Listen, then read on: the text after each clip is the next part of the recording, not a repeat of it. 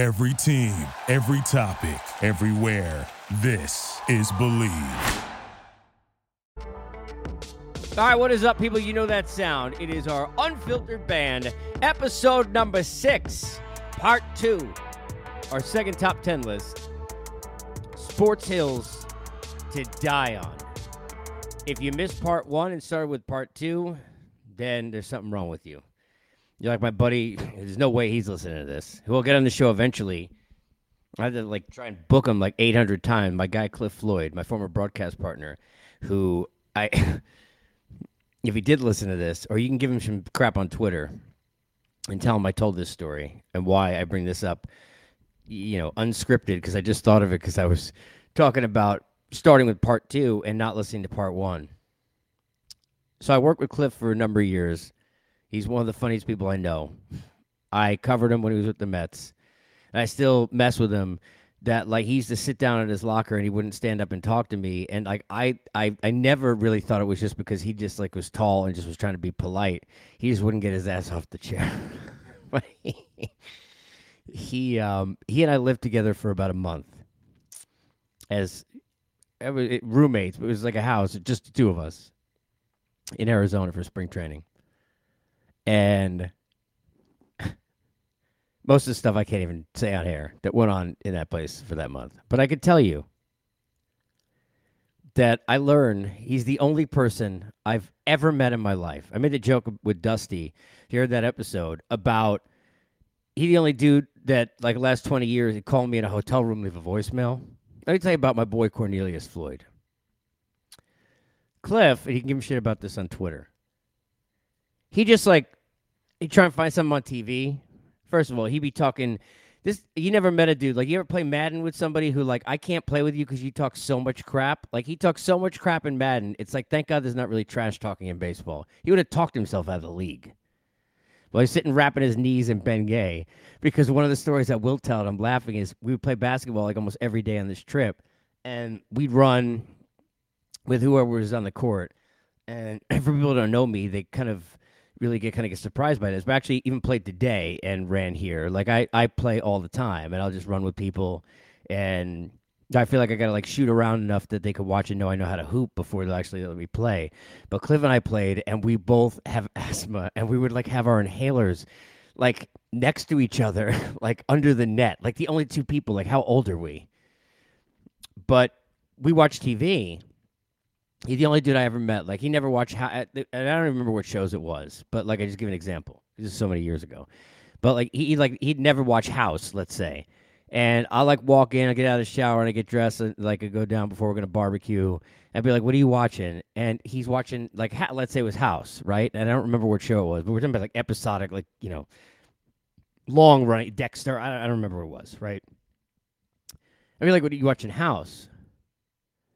And he'd be episode 3 of season 4. So I'd be half an hour in thinking, I watch House. Be okay, this must be his show. He never watched the show. So when he went to Netflix or wherever to put on an episode, he didn't start with episode 1 of season 1. He just jumping in you don't even know who these people are.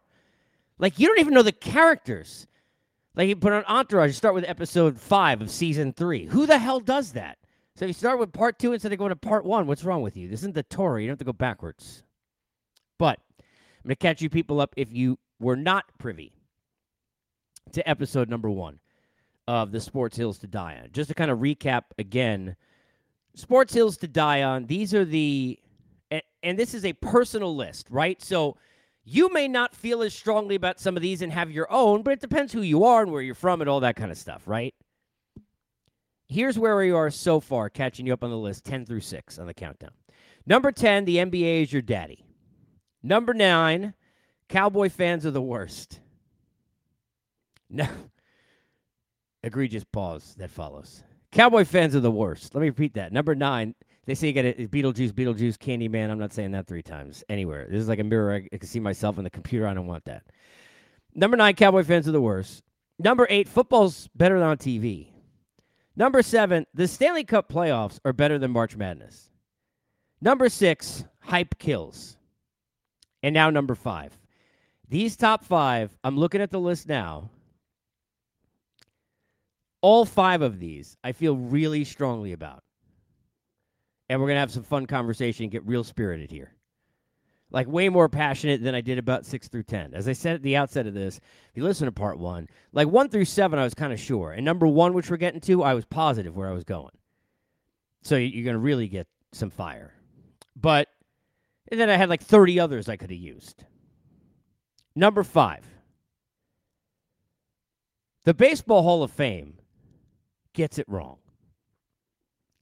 Number 5, the Baseball Hall of Fame, Cooperstown, not the building itself, but all of it, gets it wrong. I almost wanted to call this, I'm done with the hall monitors. You ever, like, remember in school, like, the hall monitors who, like, you can't run the halls? I've had some long conversations on the air with guests. People who have listened to me, and if you don't know who I am, welcome. If you do, I'm glad you're still here and you can tolerate me. It's fine. You hate me, you're listening, that's fine too. Got voodoo dolls. It doesn't matter to me, right? Like, I remember my agent saying to me a long time ago, right, like, just as long as you get a reaction. When you get no reaction, that's what's bad, right, in this business. But the Baseball Hall of Fame has been the backdrop of probably the biggest arguments I've ever had on the air with guests. And I don't even know if it's close. Murray Chass rings a bell. If there's a way to get online and find the audio, which probably is somewhere that exists, you want to do that after this. I don't know how much of it is still posted, but we had to do 2 interviews because the first one was like, and I remember the producers getting mad, like, we can't keep him. Like, I was never going to break. Like, I was not going to go to break. I yelled at him for like 3 segments in a row, and then he came back the next day. And I remember because I tweeted like the thing from Face Off with Nick Cage and John Travolta, but put me in his face on because it was going to be like speaking of part 2. Like, I wasn't done yet. I was not done with him yet. Okay, after his blank ballot, I had a writer who is no longer with us, a late writer,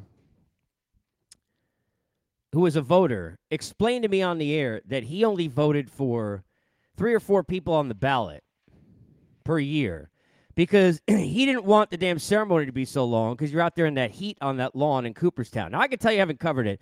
It's kind of a shit show. I mean, it's ridiculous. Like, it's so damn hot in July. Or is it the end of July, right? End of June? No, I think it's the end of July. It's so hot, or at least was. I did like 9 years of it in a row, and it's like, I can't believe these people travel from as far as they do. Like, God bless these people. And then it'll rain, and it's too long. And that's when there's like 4 guys. But that can't be the reason of how you're voting for a Hall of Fame. But that was the way. Had a writer tell me he didn't vote for a guy who ended up not being a first ballot guy, not just because of this voter, but because of a handful. But he's one of the handful. He didn't vote for him because he didn't think he tried hard enough. Like, who the hell are we to judge whether or not we think a guy tried it hard enough? Like, it's like, people watch Andrew Jones play in, like, center field, and they're like, I don't think he cares. Why? Because it looks so damn easy, and everyone else is running hard. This guy's, like, floating in center field. Best defensive center fielder I've ever seen, bar none, is Andrew Jones. But it's like, we make these determinations, right? Remember, Andrew Wiggins didn't have a motor. How's that motor now? All right? I want to start with the positive of the Hall of Fame. I've been to all the Hall of Fames except for hockey. Been to the other 3 many times. Multiple for football, many times for basketball, many, many, many times for baseball. It's not even close. Like the All-Star game, like in discussing it versus the Pro Bowl, the other All-Star games. Like, you didn't have to improve MLB's All-Star game. We didn't have to make it count, which if I was going to do a list of the dumbest things that have ever happened, that would be number 1. It's so dumb that ever had a count. I mean, it was stupid. It was already like, I mean, when they moved the Pro Bowl out of Hawaii, who the hell wants to go to Orlando anyway? No offense. It was like, the Pro Bowl is the only good thing about the Pro Bowl was that it was in Hawaii. That was it.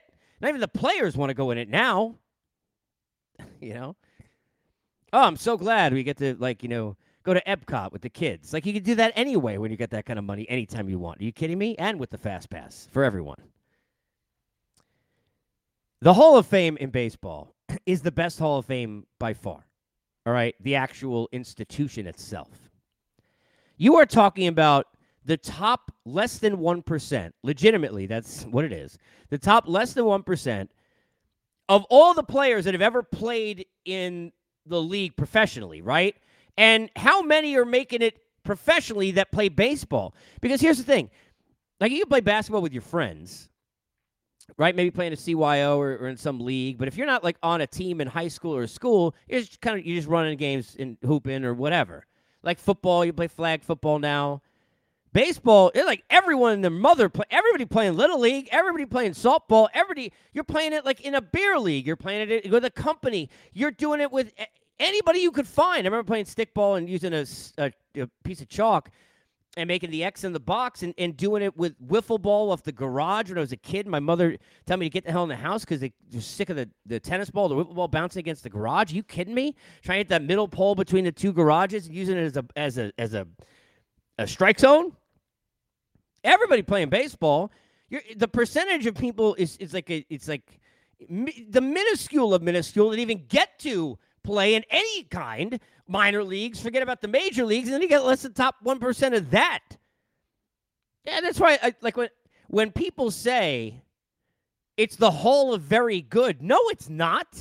We all get it wrong with the Hall of Fame. Maybe I should change it to that. We all get the Baseball Hall of Fame wrong. None of us understand it. The Hall of Very Good. How's it the Hall of Very Good? Well, you ask people like, and, I'll get to Harold Baines in a second because that's. Let me just say this about the Harold Baines thing. I always feel bad. One of the things about the Hall of Fame that sucks is when you have conversations about it, you're talking down about somebody who had a great career. Like how many, like Bernie Williams. I love Bernie Williams. He was a great dude, loves music, right? Was an unbelievable player. Never gets enough credit. Like, people are always like the core four and this, that. Like, Bernie Williams is a dude. Like, he's a Yankee all-timer for me, for sure. But not a Hall of Famer for me. Not. Yankee Hall of Famer, all-time player, all-time postseason performer for sure, and he's not a Hall of Famer for me. But then you got to, have that conversation, then you're, getting mad at a dude who, you love watching play.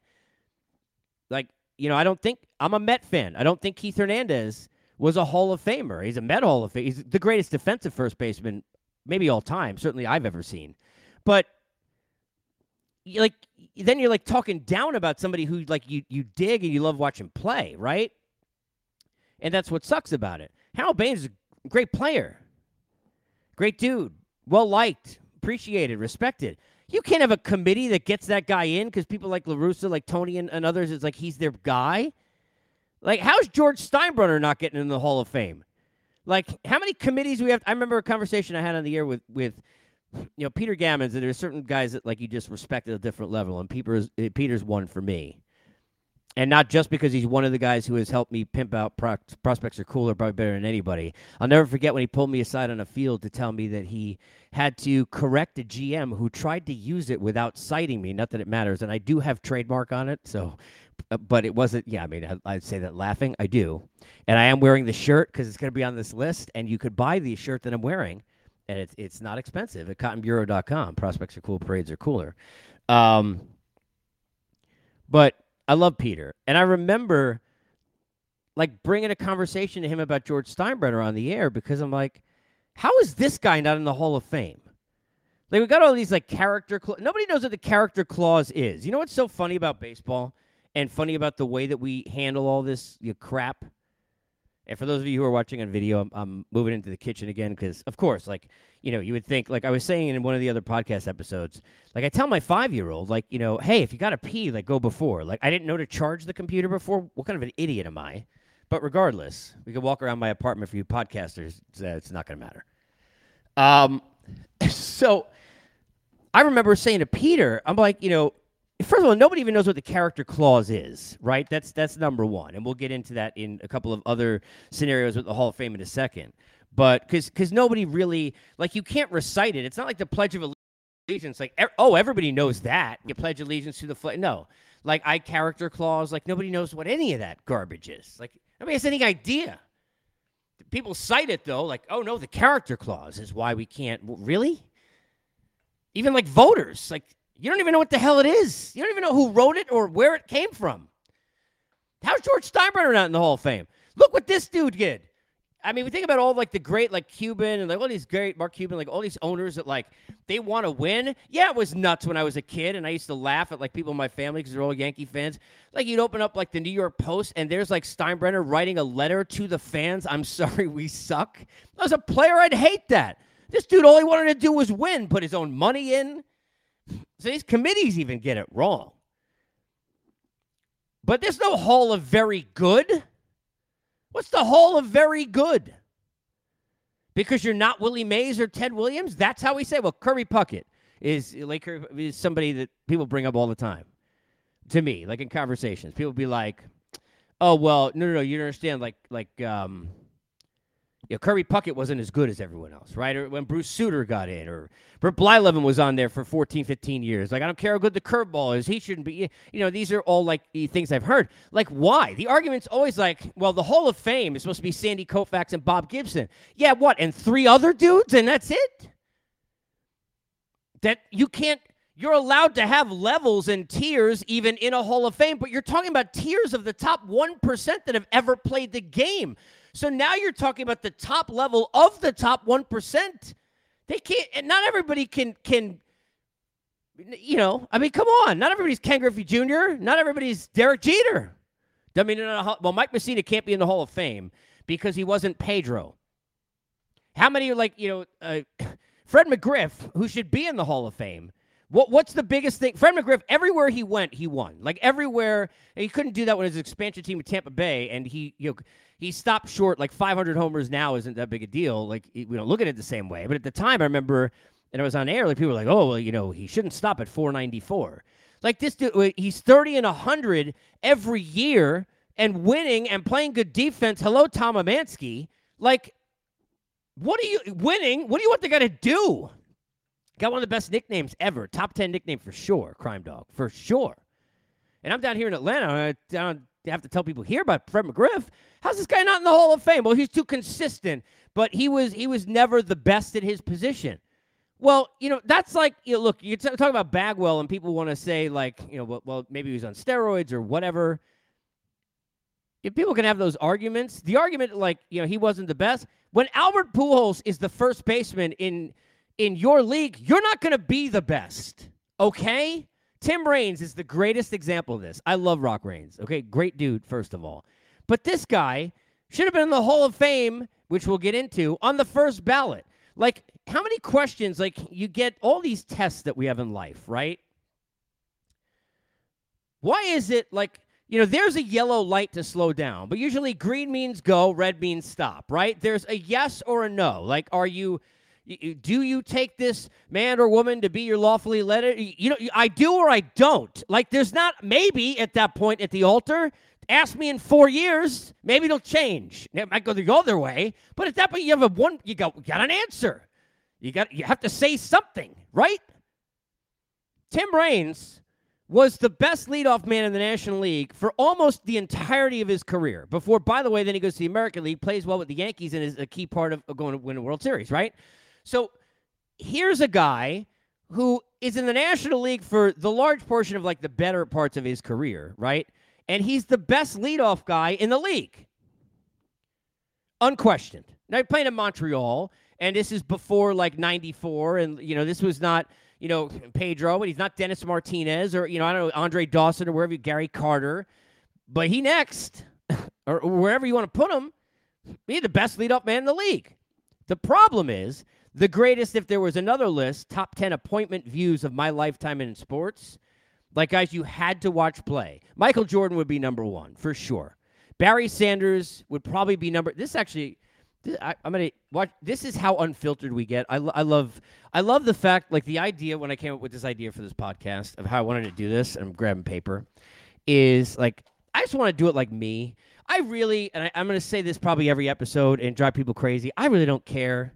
Like, I'm going ahead from the mic. You got silence for like 3 seconds. Hang on. So, like, I really don't care. Like, I'm just going to be me. And, like, people don't like that. It's fine. Like, if my dog pees right now, I'm going to take you over and go clean it and explain how pissed off I am. Like, we are just so overly concerned. Everyone I know in my life, I mean this. Like, if I know you and I'm friends with you, I'm probably thinking this about you. Everyone I know in my life cares too much about what everybody else thinks. I hate when people think I do because I really don't. Like, it is the clearest way to know that you never have known me in my life if that's what you think. I have people in my life who knew me a long time who have had to say that to me, and it was like the biggest red flag ever of you have no idea who I am if that's what you think. I've had self-esteem issues in my life many times about weight and things like that. Like who I am? Hell no. Ever. Literally. Never. But I want to write this down because I love the idea of doing that. Maybe for a later podcast, like top 10 appointment views, because I love that. Michael Jordan, Barry Sanders on that list for me. Ricky Henderson, right there. I mean, geez, we might as well just do the episode now. Wouldn't that be like the most me thing to just do? Well, let me break in. Instead of going to number 4, here's a whole nother list. But yeah, like the game breaking, like anything that happens, you have to watch it. Like you don't know what's coming next, right? By the way, this is how you know it's a good list, and this is why I love sports talk and doing what I've done for a living. Mike Tyson, absolutely. I'm holding it because if I keep going, we'll do the whole list now. It's a great list. We're doing that. I'm going to do that. I may do that next week, even before the next episode. Like, it's a great one. So, point being, when you got Ricky Henderson in the other league, all right, and he's in the American League with the A's all that time, if you think back to the conversations about why Rock Reigns wasn't in, people weren't saying, like, this is how many steals he had, or, because he ended up winning at a high level and got to the playoffs and did all that stuff with the Yankees. He didn't have to deal with the Lee Smith thing, right, where he, like, never had a chance. It's like some guys, you don't succeed when they get to the playoffs.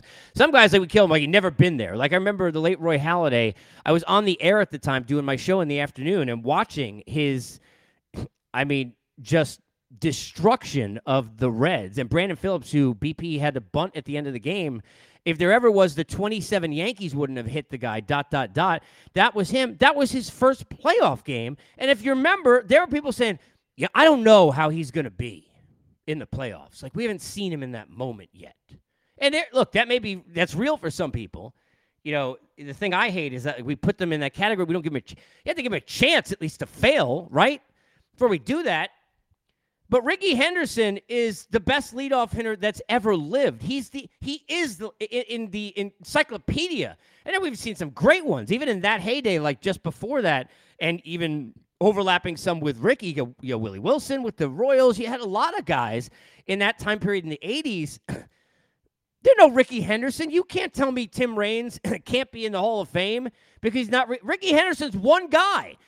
We don't look at leading off now the same way we used to, but being a leadoff man is a thing, and it's a thing in the sport in all time, and you put the list of guys, Tim Raines right there. Like, in that era, he's 2. Overall, he's in the top 4 or 5. That's not good enough for you, and what the hell's wrong with you people? The Hall of Fame we get wrong in baseball for a lot of reasons. Most of them come down to the whole monitor aspect of how it's handled, because you got no players involved. Now, look, part of it, and I've talked to people over the years about this, like, you know, the Hall of Famers that are current Hall of Famers, they don't want to do this. They don't want to start doing research. I've always said that it would be cool to have a percentage that are, okay, this could be a committee of, like, current Hall of Famers, let's say, like 7 or 8 of them, like, every year, who, like, the year before, they decide, okay, you're that guy. I got the job. Maybe it's the same ones, and they want it all the time. They do care. They care about the game. Like, I'm sorry. I'm not buying you can't get me 10 guys. Like, you got 500 and something voters right now, right? You can't tell me you can't, like, it's not like you're doing it with 50,000 people. If you were asking 50,000 people, then I'm like, okay, like, how many Hall of Famers I got to get a percentage in there? Like, I get the problem, right? If you're doing it with 500 people and you already got dodos who give them blank ballots or putting out asinine, reasons that they have this guy and not that guy and all this garbage, trying to, play policeman or woman for whatever, then do 100, right? And do 100. Do 20 Hall of Famers, 20 writers, 20 broadcasters, 20. You split it 5 ways, and let's go. For me, all right? But the idea that you don't have any broadcasters or current Hall of Famers that have a say. Why? Why? I mean, peers are the ones who can best determine. I've talked to players on and off the air about other players, and they got totally different views of players than forget I have, than like any of us have watching it. But they're the ones who are there. Like, I'm sorry. Like, I don't care what you do. If you do it, you know how many people I've heard tell me, and I laugh, right? Everyone thinks I can do that, whatever that is. Like, literally. There are people who are like, oh, I can hit a fastball. No, you can't. Like, oh, yeah, as long as it just was like, it wasn't like a cutter. If you throw 97, I can hit it. No, you couldn't hit it, dude. Sorry, bro. No, you can't. Oh, I can do a 4-hour radio show. No, you can't. Like, if you just don't do that, no, trust me, it's not that easy. Sometimes I can't. It's not that easy, right? Everybody thinks I could do that. I hate that about, like, life, like the way we are. Like, why do we have to, like, why can't it just be something, like, it's hard. Like, that's how you respect things, right? But peers know peers. You know what I mean? Like, I'm sorry. Like, there's nothing more respectful, like, for me, which is why I try and tell as many people in the business, like, nobody cares what I think, but, like, that I really care and admire the work that they do, tell them, because for me, when I hear that from other people, it's unbelievably humbling, who, like, know what we do, right? And not to take away anything from fans or listeners, it's just different. So why wouldn't I want a player to tell me what players are great? I mentioned Andrew Jones, like the idea, like I love the people who are like, I don't know if Yadi's a Hall of Famer. Really? Then you're a moron. Like, this dude should stroll in on a first ballot. Yadier Molina is the best defensive catcher. First of all, like you talk about Pudge, I remember Benito Santiago on his knees. When you talk about the aspects, and look, I've had great conversations with Johnny Bench. I did not get a chance to, and I've seen, obviously plenty of his career, but afterwards, right? During my lifetime,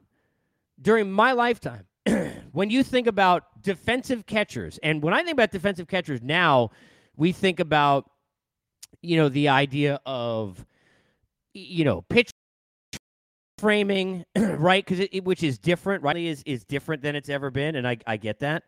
Like, it's a different animal in terms of the kind of things that we look for, and we've got a better handle on those kind of things. But when you think about defensive catchers, the part that we don't really ever think about is the mental side of it, right? Which is such a huge part. It's not just about blocking balls and working with pitchers and understanding. Like, I remember getting a chance, and a good friend of mine worked with Kevin Kennedy. For those of you on podcasts, sorry, I sipped a Gatorade.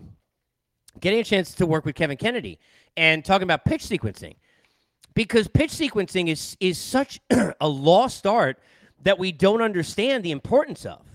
Like, in a lot of cases, right, the pitcher should probably know better, and I shouldn't at home, whether it's me or an 8-year-old, right? Like my son, I'm not saying he would be there necessarily from an instinctual standpoint yet, but if I'm sitting there and I'm watching a game and I watch a pitcher blow it by a dude, right, on the inside part of the plate with a heater, 95, not even, because I'm not going to even go to like the stratosphere of, like 100 plus, like 95, but dude's not catching up. It's 0-2, like easy, right? Why the hell are you throwing him a slider that's got coverage of a plate where he can extend his arms? And so why would you slow his bat down if he can't reach up to something? How the hell that makes sense to anyone? Doesn't, but it happens all the time. It makes no sense to me. Why would you do that? Why? When a guy is a fastball hitter and that's all he can hit, right? Why are you throwing him a heater on the first pitch? Why is the guy at the plate taking it like an idiot? Like, what, do you want to go down 0-1? Like, you got to be ready, man. Ambush City. These are the great conversations about baseball that we love, right? Yadier Molina, the idea that people are like, no, he's not a Hall of Famer yet because here's what his average is. He's one of the best clutch hitters, by the way, too, in the game during his time. Like, we don't even understand. So I don't think a player should value. You won't find one player on this earth that doesn't think Yadier Molina is a Hall of Famer already. And I've talked to plenty of them. Go ask. It's just one example of the many. They're getting it right, people. Sorry. Now, a lot of the writers do. But the problem is that when you have blank ballots, which is, it's just, the ballot handling is where we make the biggest mistake with the Hall of Fame. All right, and I'll close with this on this part, with number 5. I understand that you don't want to go years without somebody getting in the Hall of Fame. I get it. I understand that you want to try and maximize your ceremony and the debate and the year to year. And I do understand to an extent conversations change and we look at the game differently as years go on. But you got committees now that could fix that anyway. I got one ballot. I got a Y and an N, and that's all I got. Sorry, here are the names, yes or no, enter. That's all you should have. I don't care if it's the only reason we'd have a ceremony that's so long is either we should celebrate a great era and have it over 3 days. I don't care. The NFL draft is like 8 weeks long now. Are we kidding? The other years, you don't have to kick. Jim Edmonds, to me, first of all, forced himself into plays he dove where Andrew Jones or Beltran or some of these guys are strolling under Mike Cameron. Like, you can't, I don't want to, like, too much diving, but not a Hall of Famer for me. But he was on the ballot once. Guy's career was way too good. Carlos Delgado, once. Career way too good.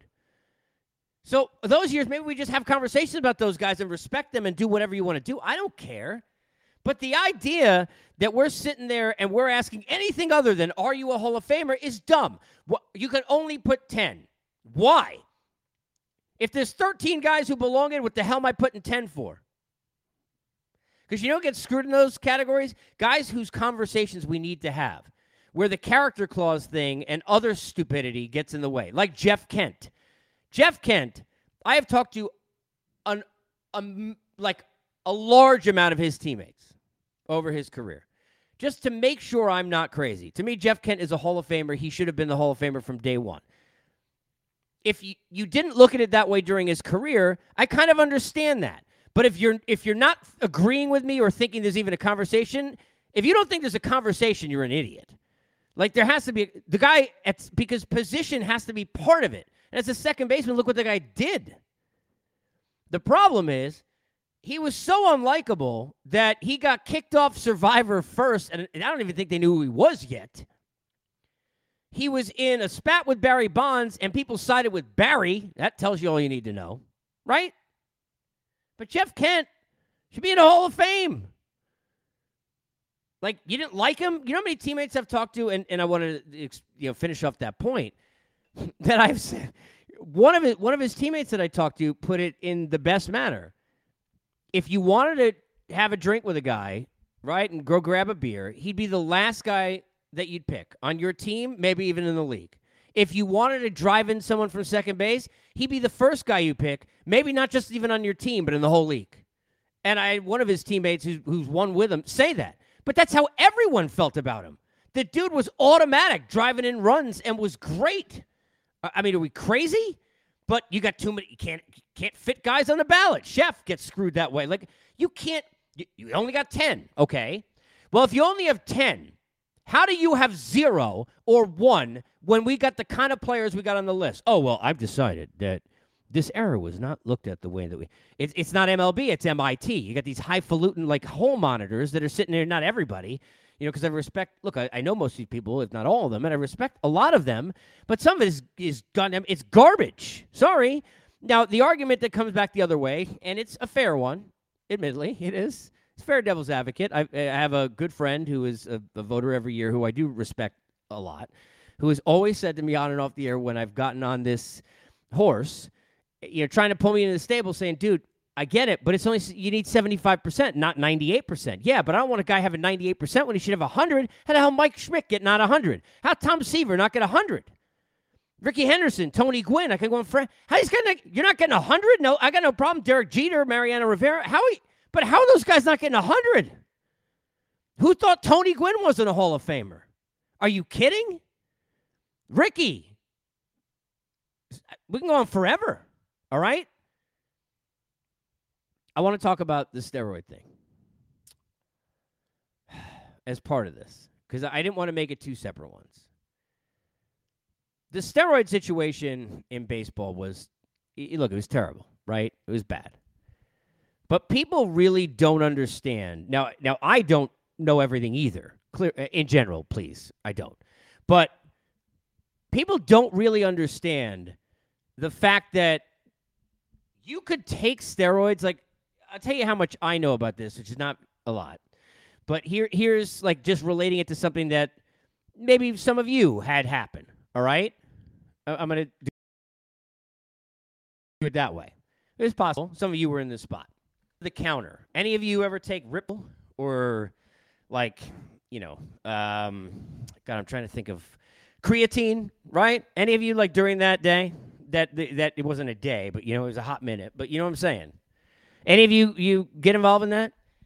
And it was over the counter. People were like, I want to go work out and I want energy. And it was like, I was like Popeye's spinach. It was like, I don't need Jordan's shoes anymore. I got Rip Fuel. I remember a day, won't bring it up now, but with somebody I know who's now working in an agency that I was working with, and I was in the cubicle next to,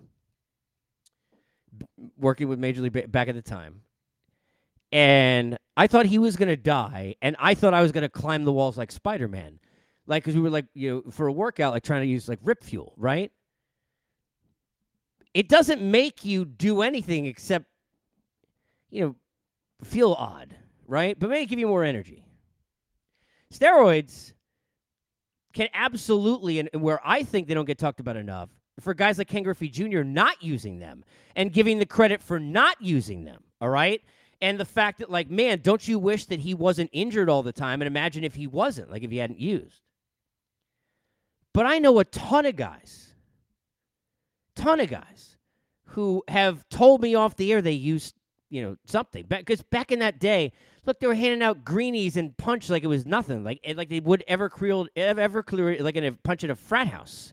It was like it was nothing. It was like which one bottle do you want? Okay, like fine. Amphetamines were everywhere. I mean, I'm sorry. Like I didn't do it.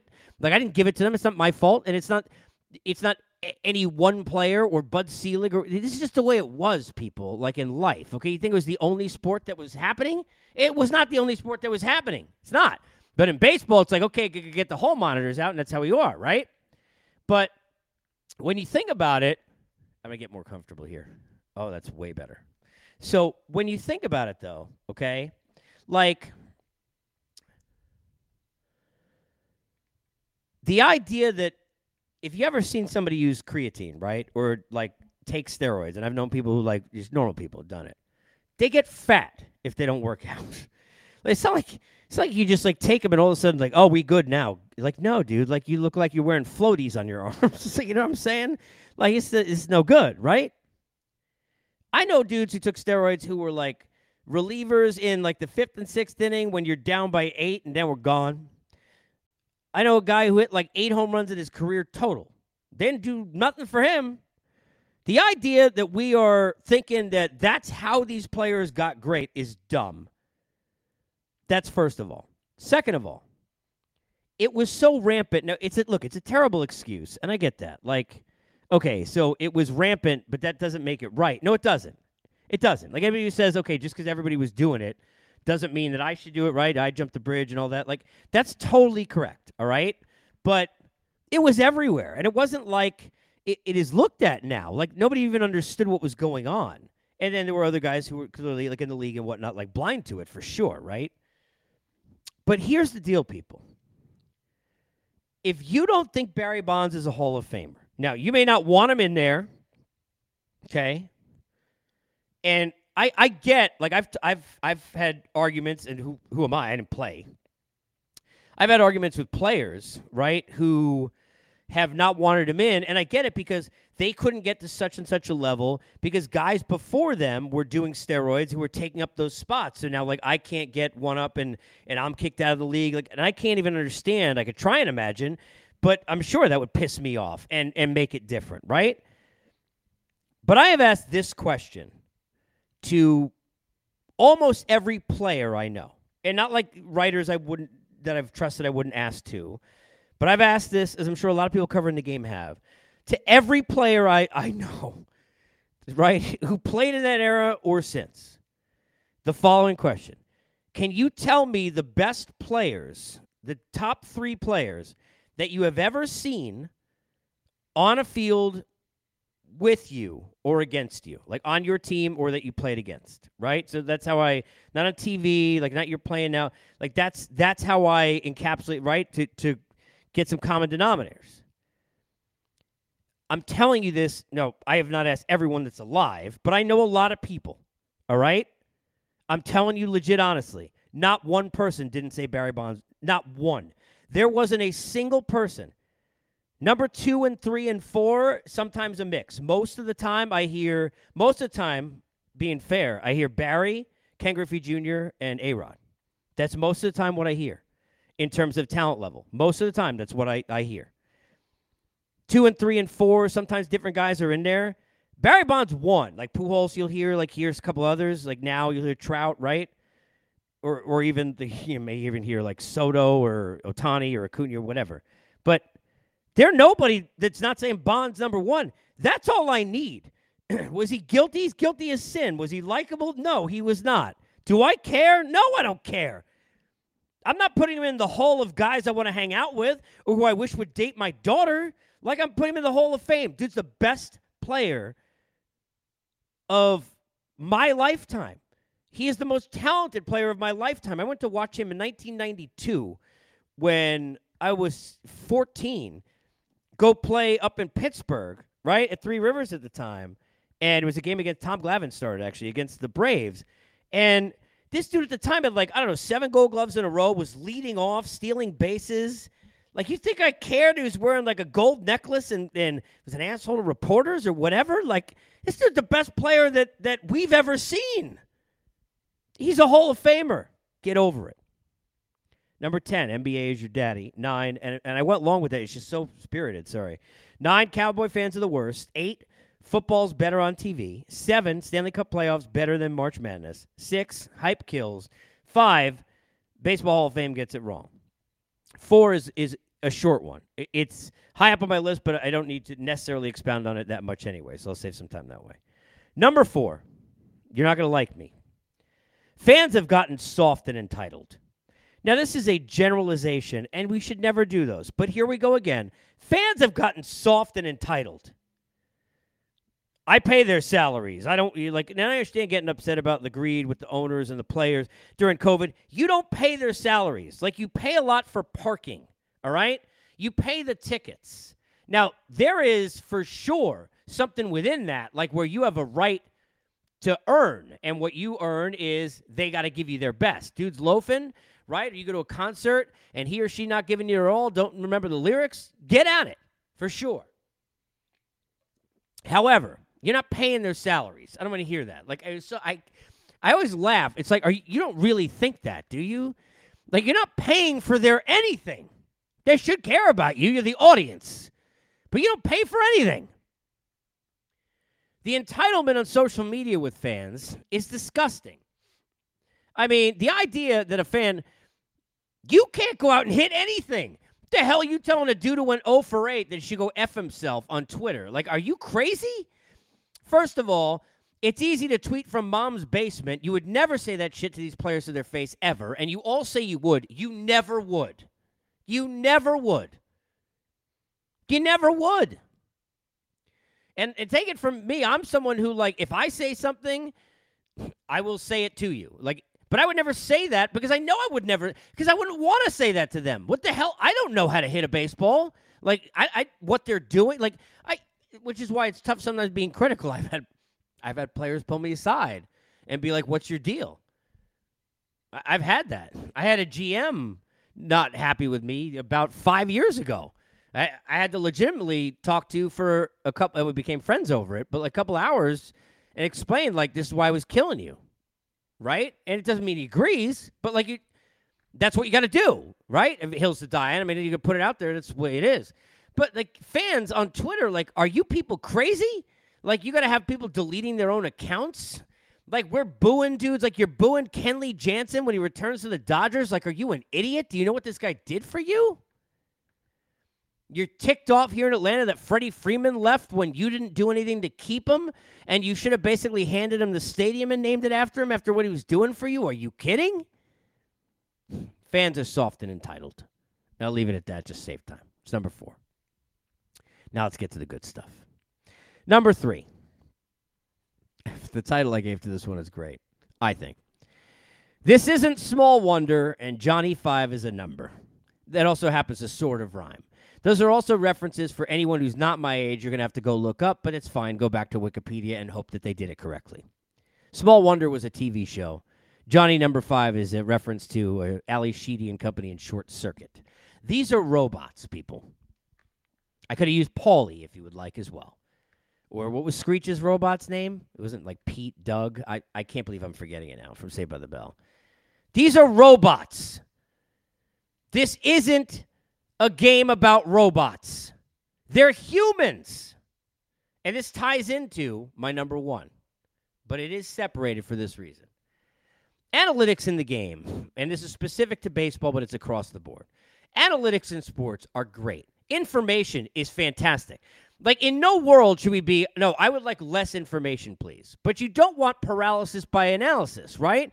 Where you're so absolutely tied down to the numbers that are on the page that you forget that there's a humanity aspect to it as well, right? Example, war. What the hell is it good for? Okay? Should have just called this that. If there's one stat that drives me crazy in sports right now, it's war. I'm on the air a couple of years ago, and I got a dude yelling at me, and I honestly don't remember the 2 players. I think one was Miguel Cabrera. I don't remember the other. The other was clearly not as good a player. Somebody telling me, this guy's war is that, and this guy's war is that, so he's a better player. And that's it.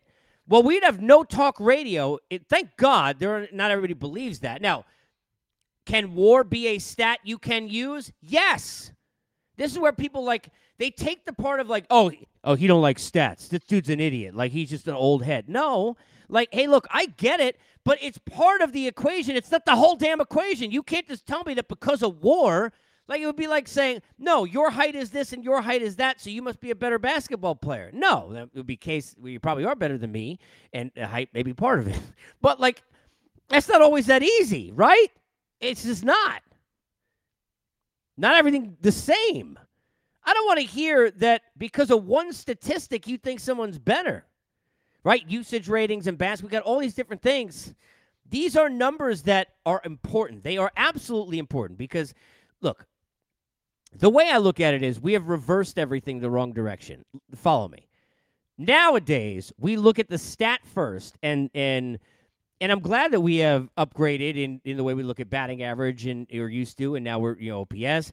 But we have to go overboard. The RBI is dumb. It doesn't mean anything. No, that's not true. It does mean, you're going to tell me it doesn't mean anything to knock it? Go tell a player who actually knows what the hell they're talking about, because they played and we didn't, all right? Go tell them when there's, I know a very famous player whose nickname used to maybe behind the scenes be man on second because he left everyone on second. It was the anti-Jeff Kent I just brought up before.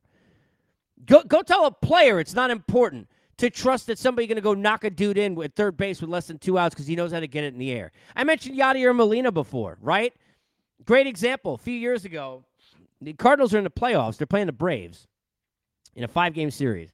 And here's Yadier Molina in a game that the Braves should have won. All right? For all intents and purposes, and they lost the series, but they should have won it in Game 4, which is when this game was.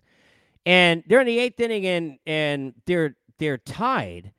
And Yadier Molina, who had already tied the game with an RBI, I think the last time up, got up, and there was a runner at third with less than 2 out. He swung at a ball that was a fastball way up high. Like, if you go watch it, I think he hit it the other way, too. He was literally swinging entirely. It was a ball. He could have walked and, worried about his on-base percentage. But the dude had a drive and a run. It's a tie game in the 8th inning in the playoffs, a Game 4. You're about to go home. And he knew, hey, look, you shouldn't have thrown me a heater. As long as I make good enough contact and don't pop it up, we're getting out in the air, and we got the lead. And that's what he did. There's no value in that? Of course there's value in that. If you don't think there's value in that, you're an idiot. But we have to go overboard. Now, RBIs are stupid. You're old. No. Everything's gray area. And I've said that on this pod many times, but that's the case, right? So the statistics all matter. They're all part of the story. But what do I mean by we gone backwards? Normally, somebody tells you a story, right? And now you're looking for details. I'm going to go dig, right? Let me investigate. How good is this guy, or whatever the case is. Like, let me look to see. Like, you hand a resume to a company, then they do a background check. They call your former employer and your collaterals in terms of like people that you gave them on your emergency contact form or whatever. They're digging. You go on a first date. You really like them. I don't know if I want to marry them yet. I mean, please. People are like, you love it for. It's like, what is this? This is not a John Hughes movie, even though I think I'm always living one. Anyone who knows me knows that. But then you're digging. You're like, okay, like I'll find out more. I'll learn more. We'll find out. Sometimes it's like, sometimes you got to live with someone to find out. No, it's not going to work, right? Other times it goes the other way. The more you know, hello NBC, but the more you dig in, the more you're going to find out. We go backwards. We take a number, and that's the end. There's no conversation. There's no debate. There's no learning. There's nothing. War is here. His war is there. Their war is over here. War is everywhere. Well, you're an idiot. Sorry. Like, are you crazy? Like, I can't have a job in this business. No one can. We won't have any talk radio if we can't talk. It's not all a number. We are not robots. We're humans. Because here's the other part. When you draft, right? We're in a month with, you got a lot of drafts going on right now, right? NBA and baseball, right? Hello. You said the NFL draft recently. Like, you ask anybody who's like a scout or a GM, they got 10 guys. They all got plus stuff. Go ask anybody covering. They all got plus this. I got a plus fastball. I got a plus this. I got a plus that. But you know what the difference is? The character, the human. Can I trust that guy to get the out? Adam Wainwright, great example. Love this dude. Okay? Adam Wainwright is one of these guys you watch over the years. He could be like 110 pitches. And in that 6th or 7th inning, remember when Peyton Manning, I think it was Tony Dungy, there's that famous thing where he looked to the sideline and basically was like, like looking over to Tony, like, if you even think we're punting, like, you better send that kicker back and don't even do this ever again, right? Because, the thing that the Seahawks should have done when Darrell Bevell said, hey, Marshawn Lynch is averaging 7 yards a carry, let's throw it. Are you kidding me? If there ever was a, like, no, we're going to do our own thing in the huddle, like, we ain't going to take it anymore, that's when you do it. Like, no, that dude's nuts, we're running, sorry. Are you kidding me? That was like from beast mode to least mode in terms of coaching. Was it Malcolm Butler, right? To basically hand a Super Bowl. That's all we need. More Brady's. So when you're thinking about this situation with humans, you got 10 guys that all got the same talent. What's the difference? It's the guy who's a winner. Think about the NBA right now, all right? One thing that I've learned in talking to a lot of players over the years, it makes a lot of sense. It's something that a lot of us think about and talk about, but I will tell you, like, in just being lucky enough to have conversations with NBA players about and with players in general about, but I think more because it's a team game in terms of needing each other on the floor, more an NBA thing than a baseball thing in terms of statistically and in general. But when you get drafted to a crappy team in the league, when we're talking about basketball, they're probably crappy culture. You probably got, like, too many coaches. Your coach get fired on, like, the 4th day of the year. Then you got a new coach. Now you got a new system. Now you got a new this. Now the new GM. Now you got a new name. I mean, now you may move. I mean, this is what's happened, right? Kevin Durant came in the league. He found out, and by the way, Seattle's an unbelievable sports town and a great basketball city. Like, the fact they don't have a basketball team there is a joke, okay? But you're there, and you're like, wait, where are we going? And nothing against OKC, but you don't even, like, what are we doing now? But that dude's a winner. Look what the first year he had. Look how he continued to grow. That's who he's going to be. Devin Booker. Now, I'm not trying to get on Josh Jackson, who I really liked in college and was the number 3 overall pick, right? Went to Phoenix. There are guys who, like, you feel bad, and I'm not blaming him because I do feel bad for him. Like, how can you succeed if the culture is garbage? In the NBA, it's the hardest. Like, in the NFL, even it's like the quarterback, like, okay, Tom Brady's good enough. He'll make a David Patton, a Deion Branch, or whoever, who were just guys until they were his receivers. Sorry, right? You can't do that. Like, in baseball, like, okay, I wish we had pitching and I wish we had a better team, and even Ohtani's not enough for me, but I'm Mike Trout. I just could do Mike Trout things and win the MVP. Like, you can't do that when your culture's garbage and, basically everything's a pile of shit, like, that you're living in, right? In terms of, like, going to a terrible NBA team, it's not going to be any good. You can't change that on your own. But look at Devin Booker, how he got better, worked his ass off every single year, and is a winner. And now you see why, when he gets help, why he's winning. But he survived all that. That's the human. Now, I understand the kind of shooter he is, but even if you lined up 5 others who could shoot like that, he's going to be the exception. Because that's his motor internally to win. That's his desire. This isn't small wonder. Johnny number 5 is a number. Hey, it rhymes. Number 10, NBA's your daddy. Number 9, Cowboy fans are the worst. Number 8, football's better on TV. Number 7, the Stanley Cup playoffs are your madness. Number 6, hype kills. Number 5, Baseball Hall of Fame gets it wrong. Number 4, fans have gotten soft and entitled. Number 3, this is not small wonder, and it's not Johnny number 5. And now to number 2 before I surprise you with number 1. Maybe surprise you. Let me. We have silence here for a second. It's not a moment of silence, but just to show the podcast viewer something. Hold on one second. I'm wearing the Prospects Are Cool, Parades Are Cooler shirt. There's also hoodies and sweatshirts and stuff that you can get at cottonbureau.com. Because number 2, again, these are personal things. Prospects are cool, parades are cooler. And I really was looking forward to talking about this, and this is not, and I'd make fun of myself if you know me at all. Like, this is really not to self-promote. That's why I make the joke about the T-shirt, because it's really not. It's because I was looking forward to, like, expounding on this because I never really talk about this. And of all the things, as I said in the first episode of the pod, like in the first part of this 2-parter, of all the things I've said, like randomly, this is like some important, it's become, look, I'm not saying it's like enormous, but for people who don't know, like, and I'm laughing at myself. Please understand, because I'm going to tell this story and explain why I think it's so important, what I was trying to say when I said this for the first time, okay? And it's unbelievably humbling anybody would remember anything I say. But when the women's soccer team won gold, I think it was, in the Olympics, it was on their float. It was on their float. They changed it up, and I don't remember what it said, and parades are cooler, but it was clearly copying, right? There was an equal rights parade that had it.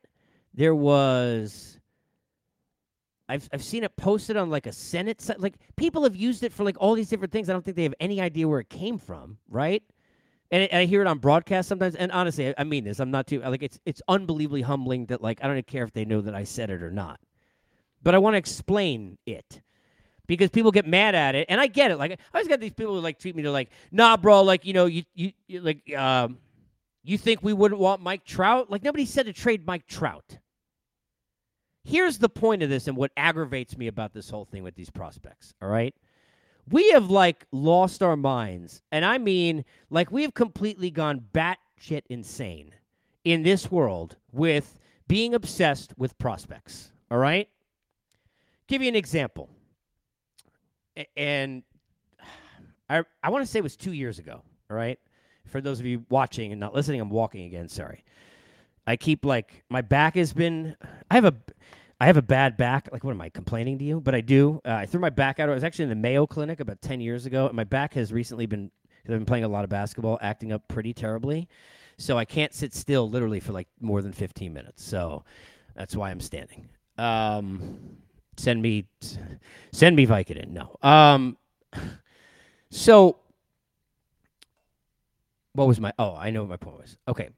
So, like, literally a couple of years ago, and this is a great example of this, and I'll get back to kind of how this started. To give you one example of, like, how we have lost our freaking minds with this thing, with prospects. Gavin Lux, good player, really good player, right, with the Dodgers, really good player. And by the way, all these things are easier in hindsight. Like, somebody's going to be like, when I bring up Lindor in a second, somebody's say, oh, did you see how he performed last year? Or he's hitting 250 or whatever the garbage they're going to tell me, right? By the way, although he's, like, I think 4th in ribbies in the league. But somebody's going to give me some nonsense. But this is a really good example of how we have lost our minds. Because I remember Ryan Spielberg and I, who were working together at the time, were losing our minds about what I'm about to say. And there were people, and I can't remember. I think JP John Morosi, who I love, was one. There were people like even in the business who I know who like were hopping on defending the other side, or that like, here's why it's not crazy. And I'm like, no, you're crazy. Okay, we've all lost our mind. But there was some fan, like it was just a caller, right, who was telling me that they didn't want to trade Gavin Lux for Frankie Lindor, who had 2 years left on his contract, if it was a one-on-one deal. And I don't even know that you could have gotten that at the time. And this is when Lindor was, he just come off hitting 40 homers. Like, I don't think, and was like a stud, right? Nobody even knew there would be any issues. And he hadn't been in New York yet. I don't want to hear it, right? And it wasn't New York, it was L.A., so forget all that. Don't give me Lindor's first year. But he didn't want to trade Gavin Lux, which if you think about the idea in baseball of control, that is basically saying, I don't want to trade 6 years of Gavin Lux for 2 years of Francisco Lindor. And I said to the guy, you're an idiot. Everything is not in a bubble. You have to think about it. So let's think about why that drives me crazy, okay? Number one, you're the Dodgers. You could afford to buy anything and anyone at any point you can. You could you trade Gavin Lux for 800 other luxury items anytime you want. You just got Freddie Freeman. I mean, let's sign Aaron Judge. They could do whatever they want. They got tons of money. You don't have to think about things that way when you're the Dodgers. Who cares? Their infield at the time, and Trey Turner wasn't there yet either, remember? Like, are you kidding me? You don't put Lindor at what? And Seager was hurt at the time, by the way, which is why Lux was even being mentioned, because he had been up there when Corey was down. And Lindor was unequivocally, at the time, the best shortstop in the sport. Like now, you could debate about a few different guys. Gold Glover, he was the best hitter. He was literally, it was the height of Francisco Lindor. They had just been in the World Series a couple years before. He was a stud there. Like this represented country. He was hitting home runs in WBC. There's nothing he couldn't do, okay? There's nothing he couldn't do. You're an idiot if you've never seen Gavin Lux even play yet. We don't even know who he is. And you're not, because you could then try and push yourselves. At the time, the Dodgers hadn't won a World Series. They were chasing it, but they'd won all those division titles. When you are in that spot, you got to push the pedal. You can't stay at the 5-yard line. You can't be at the 1 and be Marshawn Lynch and throwing. You got to get in. Well, if you got to get in and you got to push that pedal, I can't think about what the hell is going to happen to me in 3 years. I got to think about the next 6 months. I feel like in a few good minutes. It's a hockey season, Harold. I mean, come on. I got to have Lindor. When the prospects are cooler thing happened, prospects are cool, parades are cool, right? When that happened, the truth, for those who don't know, it was actually in a conversation many years ago about Julio Urias when we had never seen him before, and Cole Hamels. This is what it was about. It was the year when Cole Hamels ends up getting traded to Texas instead at the deadline, and he wins not only a bunch of games, but the division clinching game. I think Keuchel pitched it on the other side, and gets him in a playoff run, all right? That was the year we're discussing. It was a rental. And I don't even remember. Do you? I don't even remember what he's traded for. Somebody in Philly. I don't even remember, all right?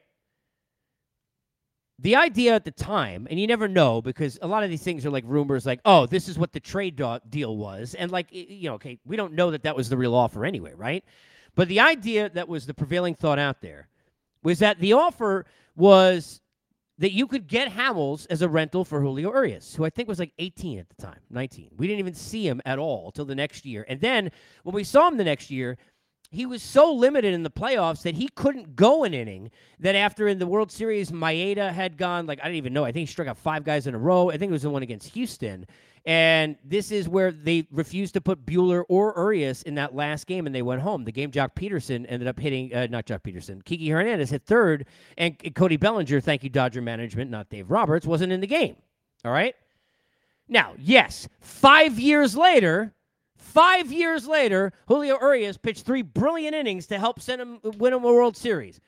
5 years later, now I'm not saying it's not worth it, but who the hell knew what was going to happen in 5 years? And that's not why Darvish was on the hill and then shouldn't have been, or a million other things that happened with that team, right? Like, and what the Astros did, what if they didn't? And, like, what if Kike wasn't? What if Bellinger, like, Yasiel, there were like a million things that had happened. Like, it wasn't just, well, if Urias was not there. No. He didn't even do anything, really, for 4 years. We saw the guy in, like, spurts of, like, 3 minutes at a time. And I don't know what Hamels would have done, but I will tell you about what the situation was at the time, which is why it drove me nuts. And this was the conversation. It was like a 1-hour chat, but I had gone into a rant in the middle of it, and that's when I literally, it just came out. It just popped in there, Ray. Like the quote, Ghostbusters, prospects are cool, parades are cooler. This is when it was. Because I was yelling at a fan. Like, I don't care how good he's going to be. He's never going to, and by the way, Julio Urias ain't Cole Hamels. He's not. Cole Hamels is a Cy Young Award winner. Didn't he win a Cy Young? He won 5 games in a playoff run with Philly. When they won a World Series, there was a dude. Now, Julio Urias, fantastic. We see what's building, and he's younger. But the point at the time, and this is what I hate about the way people have looked at this, right? And why I'm so on this hill with prospects, because I want to explain what I mean by this, right? I want to go back to that trade, and I'm going to sell it to you again, right? Because I want you to look at what Hamels did the rest of that year. I'm going to sell it to you again. Years later, even after what Urias did, all right? That year, Zach Greinke and Clayton Kershaw were the 1-2. This is the year they played the Mets. So it's 2015, right? Where the Mets played the Cubs. This is that year, all right? They played the Mets in the first round, and DeGrom ends up winning Game 5 in that series, if you recall. They had Greinke, who was going to be a free agent at the end of the year, and he left. And they had Clayton Kershaw at, like, the height of, he was Clayton Kershaw, right? My thought at the time was, if you put another lefty, if you put Cole Hamels out there, and you put Greinke between them, there ain't nobody beating them. I still am convinced. Now, I'm not dying on this hill, because who knows what would have happened, right? How did the Mets beat the Cubs pitching, right?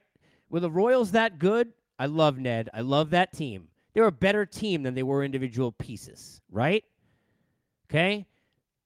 They were a better team, but it was a really tough lineup because they made a lot of contact to get through, right? They also had really tough left-handed hitters like Eric Hosmer and Mike Moustakas at the time, who were huge parts of that team. Follow? If I got Cole Hamels at that level, he wasn't at the peak, but he's still really good version, a healthy version of Cole Hamels, a 1. As my 3, and I got Greinke in the middle, and I got those 2 lefties, I'm beating the Mets and the Cubs and the Royals. I'm sticking with that. Now. I'm sticking with it, and I'm a Met guy. I'm sticking with it now. They beat all 3 of those teams. Sticking with it now. Daniel Murphy, remember him? Yeah, pretty good. Now, by the way, and he hit Kershaw well, but like left-handed hit, like, you can't hit left-handed pitching at all. You got a big problem. You'll be real tough to hit those 2 lefties with Greinke in the middle. Go have a nice day. Really difficult, all right? That was my point. It was like, I got to think about now. Like, I got to try and win. I got Kershaw and Greinke. If you can push the pedal down and win, you have to try. In life, and I have screwed up a million things in my life, I promise you. Like a million things. And I have a lot of regrets. But I swear to you, the one category I don't regret at all is when I've pushed. Ever. Like, ever. I go for it. Like, that's how I live my life. Because there is nothing worse. You can go and push your body to the limit, yourself to a limit, and it not be enough. Maybe it's not your time, not your thing, not your year, not your person, like whatever it is, right? But there ain't nothing worse in life. There is nothing worse than I didn't do enough and thinking that in your own head. You can't get out of your own head. I can't.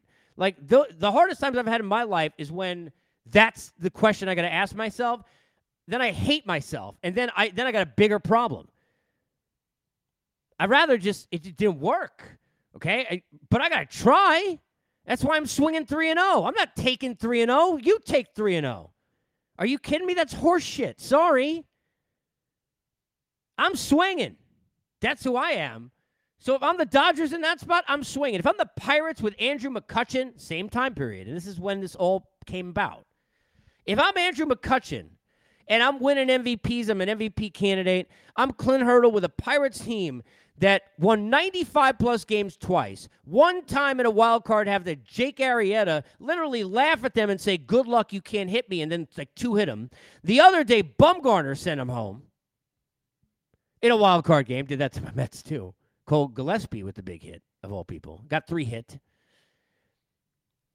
I'm thinking, okay, well, a wild card game I go home in a day. If I would have won the division, one of those years the Cubs won the World Series.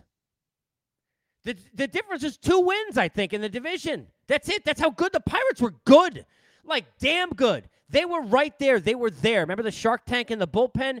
How's that in a playoff series? Like, if you actually had a series, not a game. Melanson and Jason Grilli and Tony Watson, right? Like, you never got to see that. Why? Because the year that, to me, they had their best shot, David Price and John Lester were both rentals. Price went to the Jays and I think was like 9-0 with an ERA of like point something. Now, they didn't end up going the whole distance, but he was brilliant, okay? He was fantastic. Lester was a whole nother situation where he gets traded and ends up, which was just weird, blowing a lead in the 7th inning and watching Terrence Gore run around the bases with an A's team that was 30 games over before they traded Cespedes for him in August. But if the Pirates get David Price or they get John Lester, where do they go? They might not end up having to face Arrieta or Bumgarner. They might have won the World Series, and at least it would be like, hey, being a Pirate fan sucks so bad. Thank God for the Penguins and for Ben Roethlisberger and Tomlin and the Steelers. But, hey, remember that championship run? You don't have that. The Royals fan has that. They may stick up the joint forever. That 5-year span Dayton Moore and company gave them, they ain't taking that back, but they got the World Series too. And, by the way, they could have won twice. If not for Madison Bumgarner, they would have won twice. The Pirates were the Royals. But the Royals went and got Ben Zobrist. The Royals went and paid an obscene amount of money for Kendrys Morales and Rios even trying that. The Royals went out and added Ensign Volquez. The Royals went out and made those moves they had to make. The Pirates did jack and what comes with it, and that's where they went. Where the pigs are hanging out, in the shit. They got nothing, and then they're gone. That's why. That's when. It's not always. It's not every prospect you should ever trade. My God, I wish you could go back as a Met fan, their history, because they all were garbage, most of them, and trade them all. Prospects are cool. Parades are cooler, is number 2. So, it's on the list. And by the way, Cotton, where you can get your shirts and your hoodies. All right, so now I'm going to sit back down because I'm excited about number 1. So let me give you the list. Number 10, going back to the back end. Number 10, NBA is your daddy. Number 9, Cowboy fans are the worst. Number 8, football's better on TV. Number 7, Stanley Cup playoffs, better than March Madness. Number 6, hype kills. Number 5, Baseball Hall of Fame gets it wrong. Number 4, fans, you've gone soft and entitled. Number 3, this isn't Small Wonder or Johnny Five's just a number. Number 2, prospects are cool, parades are cooler. I'm going to share something quick with you. I did think about, sometimes you tell a joke that's like would be funny, and then I'm mad at myself. Like I should have done this because it would have been funny. Then I was like, even this is overkill for me. I'm going to tell you what number. This is not number 1. Number 1's real. But when I was putting this list together, I did think about it first, doing 9 like real ones, and then making number 1 Angel Hernandez just to do it. I didn't. Number 1. The sports hill I die on more than any other hill I could die on. And I'll give you 10 minutes on it. I can give you 10 hours. Chemistry is everything. There's no joke. There's no punchline. Chemistry is everything. In life, in sports, chemistry is everything. I mean, literally, even the Unfiltered band wants to play. Chemistry is everything. Do you hear me, people? Everything. You want to win in life or in sports? Chemistry is everything. Literally. That's number one. And I said it kind of ties into number 3 in terms of human element, but I really want to talk about this. Okay? This is so super important to me and needs to be said by someone. Way more important than me, but needs to be said.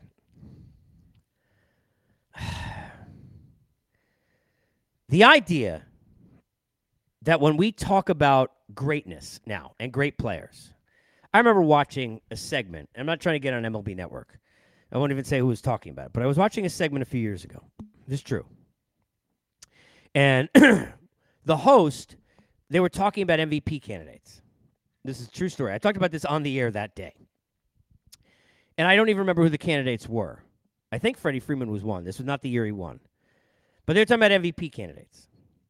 And one of the players, it was a host, and it was 3 players. One of the players that was on set had somebody in their top 3 that the host didn't have.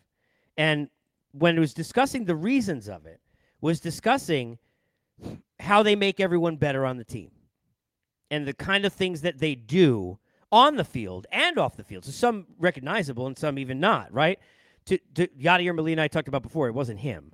But, you know, those kind of Freddie Freeman, who would be a guy in this category, a guy who goes to the post every day, was a leader, right, all that. And the host ripped him, like made fun of the guy. I talked about it on the air that day, I remember. Like was ripping the dude. That it was asinine to be thinking that in an MVP, where again, let's remember what MVP stands for. Most valuable. So what is valuable to me for a player to do to succeed in this league, right? That it was ridiculous to think about what a guy is doing in a clubhouse if we're thinking about a most valuable player.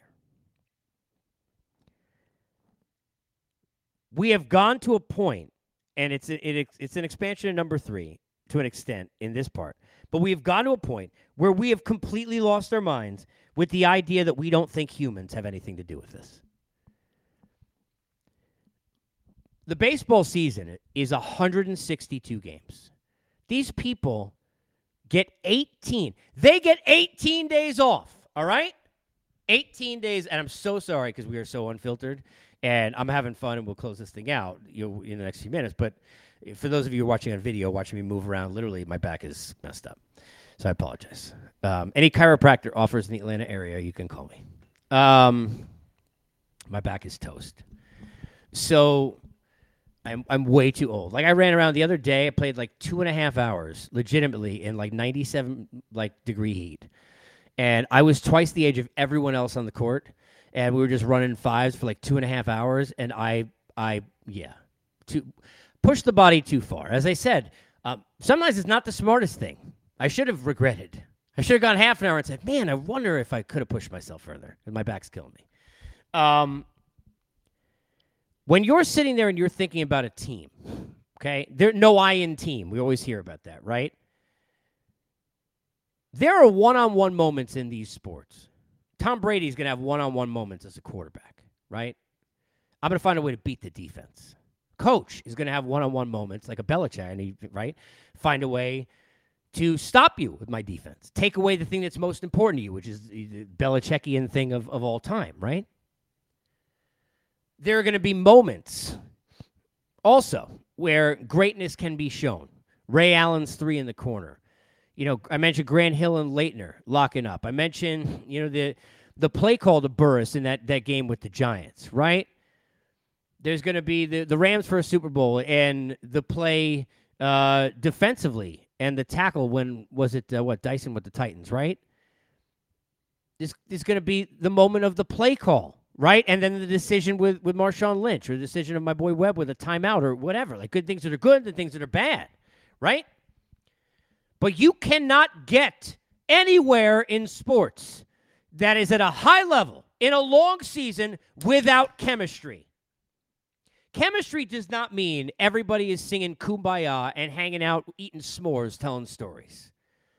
Sometimes chemistry is having the right pieces. You can't have negativity that takes away where one player jumps in and is like, throwing, way too much garlic or salt into your pasta and then it's screwed. Can't have that. But you can't have everybody be so soft. You need somebody to use the noodles al dente, right? You need somebody who's in there tough to deal with. Golden State Warriors, great example of chemistry and understanding it in that room. They're vets. The guys that they add, the things they're able to do to kind of push to the next level, you need that. You got to have the guys at the end of your bench have to, in an NBA game or in the NFL, who are always sitting there second string and just hanging out. When you get back in a tough drive where you just threw a pick, those guys got to be there to help you, but they also got to be there to lift you. They got to be there to help you laugh. They're there every day in practice pushing you. Now, I said for, the years where I loved the run a few years ago that, that was made in the NBA, which was a surprise with OKC with CP3 when he was there. And people were like, but I love Shai Gilgeous-Alexander. That dude was having to deal with Pat Bev and then Chris Paul. No wonder he got better, going back to the Devin Booker thing. But it's chemistry. It's pushing each other in practice. It's knowing what hot buttons you can get. It's all those things. Chemistry of a relationship, a radio show, a family, a house, a company.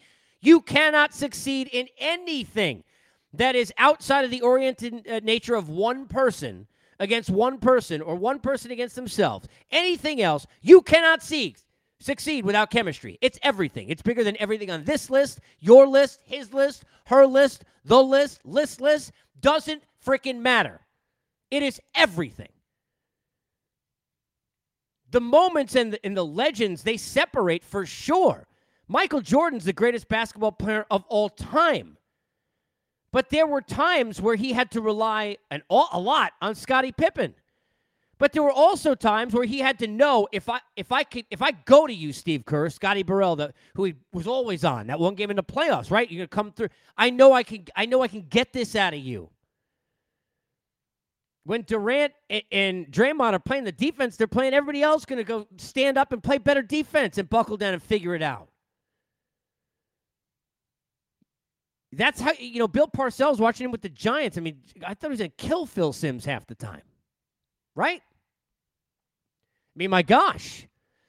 But how did, after Simms, they're 7-0 or 11-0 or whatever it was, goes down. How'd they win with Hostetler outside of, a bad kick from Norwood and a lot of O.J. Anderson? But you got to have the chemistry where it's like those guys working together, pushing each other. They know next man up is just a thing you say. If it doesn't work, next man, next woman up, depending upon this, right? It's just a thing you say, but it doesn't work without chemistry. You can't get through a postseason in any of these sports without chemistry because in that low moment, you got to figure it out. Now, we find out a lot of times, right? Hunter Pence, I think about in the dugout, and you got Hayward during the rain delay, and some of these other these speeches. But you got to have the guys who lead by example. You got to have the guys who, when they open their mouth, everybody respects. You got to have all that. Derek Jeter is Derek Jeter, but sorry, without the edge of Paul O'Neill and Jorge Posada, you're not getting any of that. You got to have the mix. It's chemistry, and you can't, make it. Now, look, I could say this from, a standpoint of being on sets and doing radio shows with hosts and working with tons of analysts, and, God, I've been blessed. Sometimes you don't know, when it's going to happen or when not. Sometimes you're even surprised. I've worked with people I thought, who off the air I really got along with. And, on the air, it's just not there. You can't make it. It's just not there. And then there have been other times on a set where it's yeah, this is going to work. You just know. You just know. I could tell you this. When I did my audition with Turner and Gary Sheffield and I, Chef who's still a good friend, but, he was there. Pedro was not there at the audition. But when I did the audition, I knew right away, I was I can work with this dude. What the hell do I got in common with Gary Sheffield? And plus, I thought he was going to be, the biggest asshole I've ever met based on what I know. And, he's totally the opposite. He's a fantastic guy and one of my better friends. But, it's what the hell am I going to have in common with him? You would never know. You don't know. It's people love at first sight. That's lust. That's not love. You can't love someone at first sight. Sorry, people. I hate to break the news to everybody, except if it's your own child. That's the only time. The only time love at first sight exists is the first time you see your own baby. You can't love someone. You could want them. You can't love them at first sight. Like, what do you, unless, like I was joking the other day, where their all strengths and weaknesses are up there? I don't understand. You can't, it's not real. It's like 110%, like dumb. You can't do that. Most people don't operate at 90 plus. Getting to 100 is crazy. That's maximizing everything you possibly could give. Everything. I haven't done that in my life unless there's moments where it calls for it. You'd think that you do, but you don't. The way you know that is because when you reach and you do more than you thought you were capable, you're like, holy shit, I didn't think I had this in me. And then there's that 100, not 110. They're not 110, except degrees down here in the heat right now. But if you're sitting there and you're thinking that everything's about one player in any of these sports, or it's not. Now, look, in baseball, it's a one-on-one game, son, for sure. But it's the chemistry on the mound at a visit where a pitching coach or a manager knows what they could trust the guy. Looking in the eyes, like when a Sal Perez during those playoff runs did the Yadier Molina, where he's like, I got my eyes on you, like De Niro, and analyze this to a pitcher. That's all chemistry.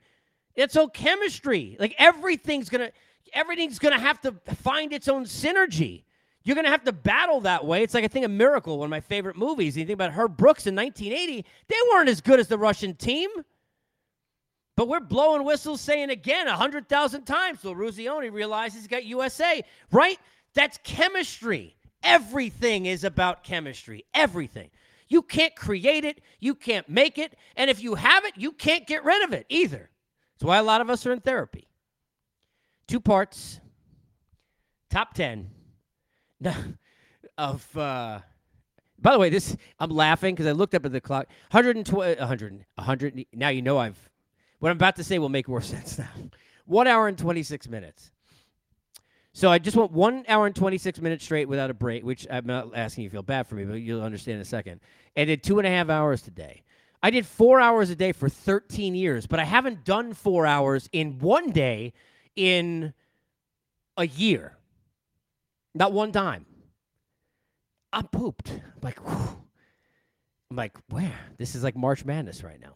Number 10, the NBA is your daddy. Number 9, Cowboy fans are the worst.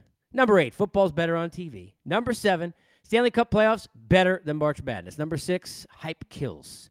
Number 5, Baseball Hall of Fame gets it wrong. And they do. Number 4, fans, you've gone soft and entitled. Number 3, this isn't small wonder, and Johnny 5 just a number. Number 2, prospects are cool, parades are cooler. Number 1, chemistry is everything. I'm going to grab the Bunsen burner. That's what I think about when I think about chemistry. And if I have like bent down, like literally, I'm like hunched over. This is terrible. It's not fun. I'm going to do that top 10 with the appointment view. We've got some fun guests coming. I'm going to give you a few days to recover from all of these different podcasts. Hope you enjoyed in the recent trip Dusty Baker and Todd Frazier and the Timing is Everything pod. If you haven't heard that, you should get on that. It's fun. These 2 parts enjoyed as well. Hope you did. Please hit me up on Twitter at Casey Stern. I'm humbled anytime anybody says they enjoy anything I do. We need to have chemistry, you and I as well. And I'm sorry for those of you on video who have stared at a microwave for the last several minutes. Much love to all of you. Go and find your love at first sight. Let me know how that goes. Bye. Thank you for listening to Believe. You can show support to your host by subscribing to the show and giving us a 5-star rating on your preferred platform. Check us out at Believe.com and search for BLEAV on YouTube.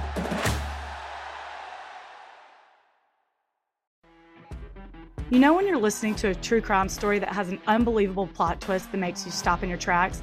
That's what our podcast, People Are the Worst, brings you with each episode. I'm Rachel. And I'm Rebecca. We're identical twins who love true crime cases that make you say, didn't see that coming, and we hate the people responsible for them. Listen to People Are the Worst now on Apple, Spotify, or wherever you get your podcasts.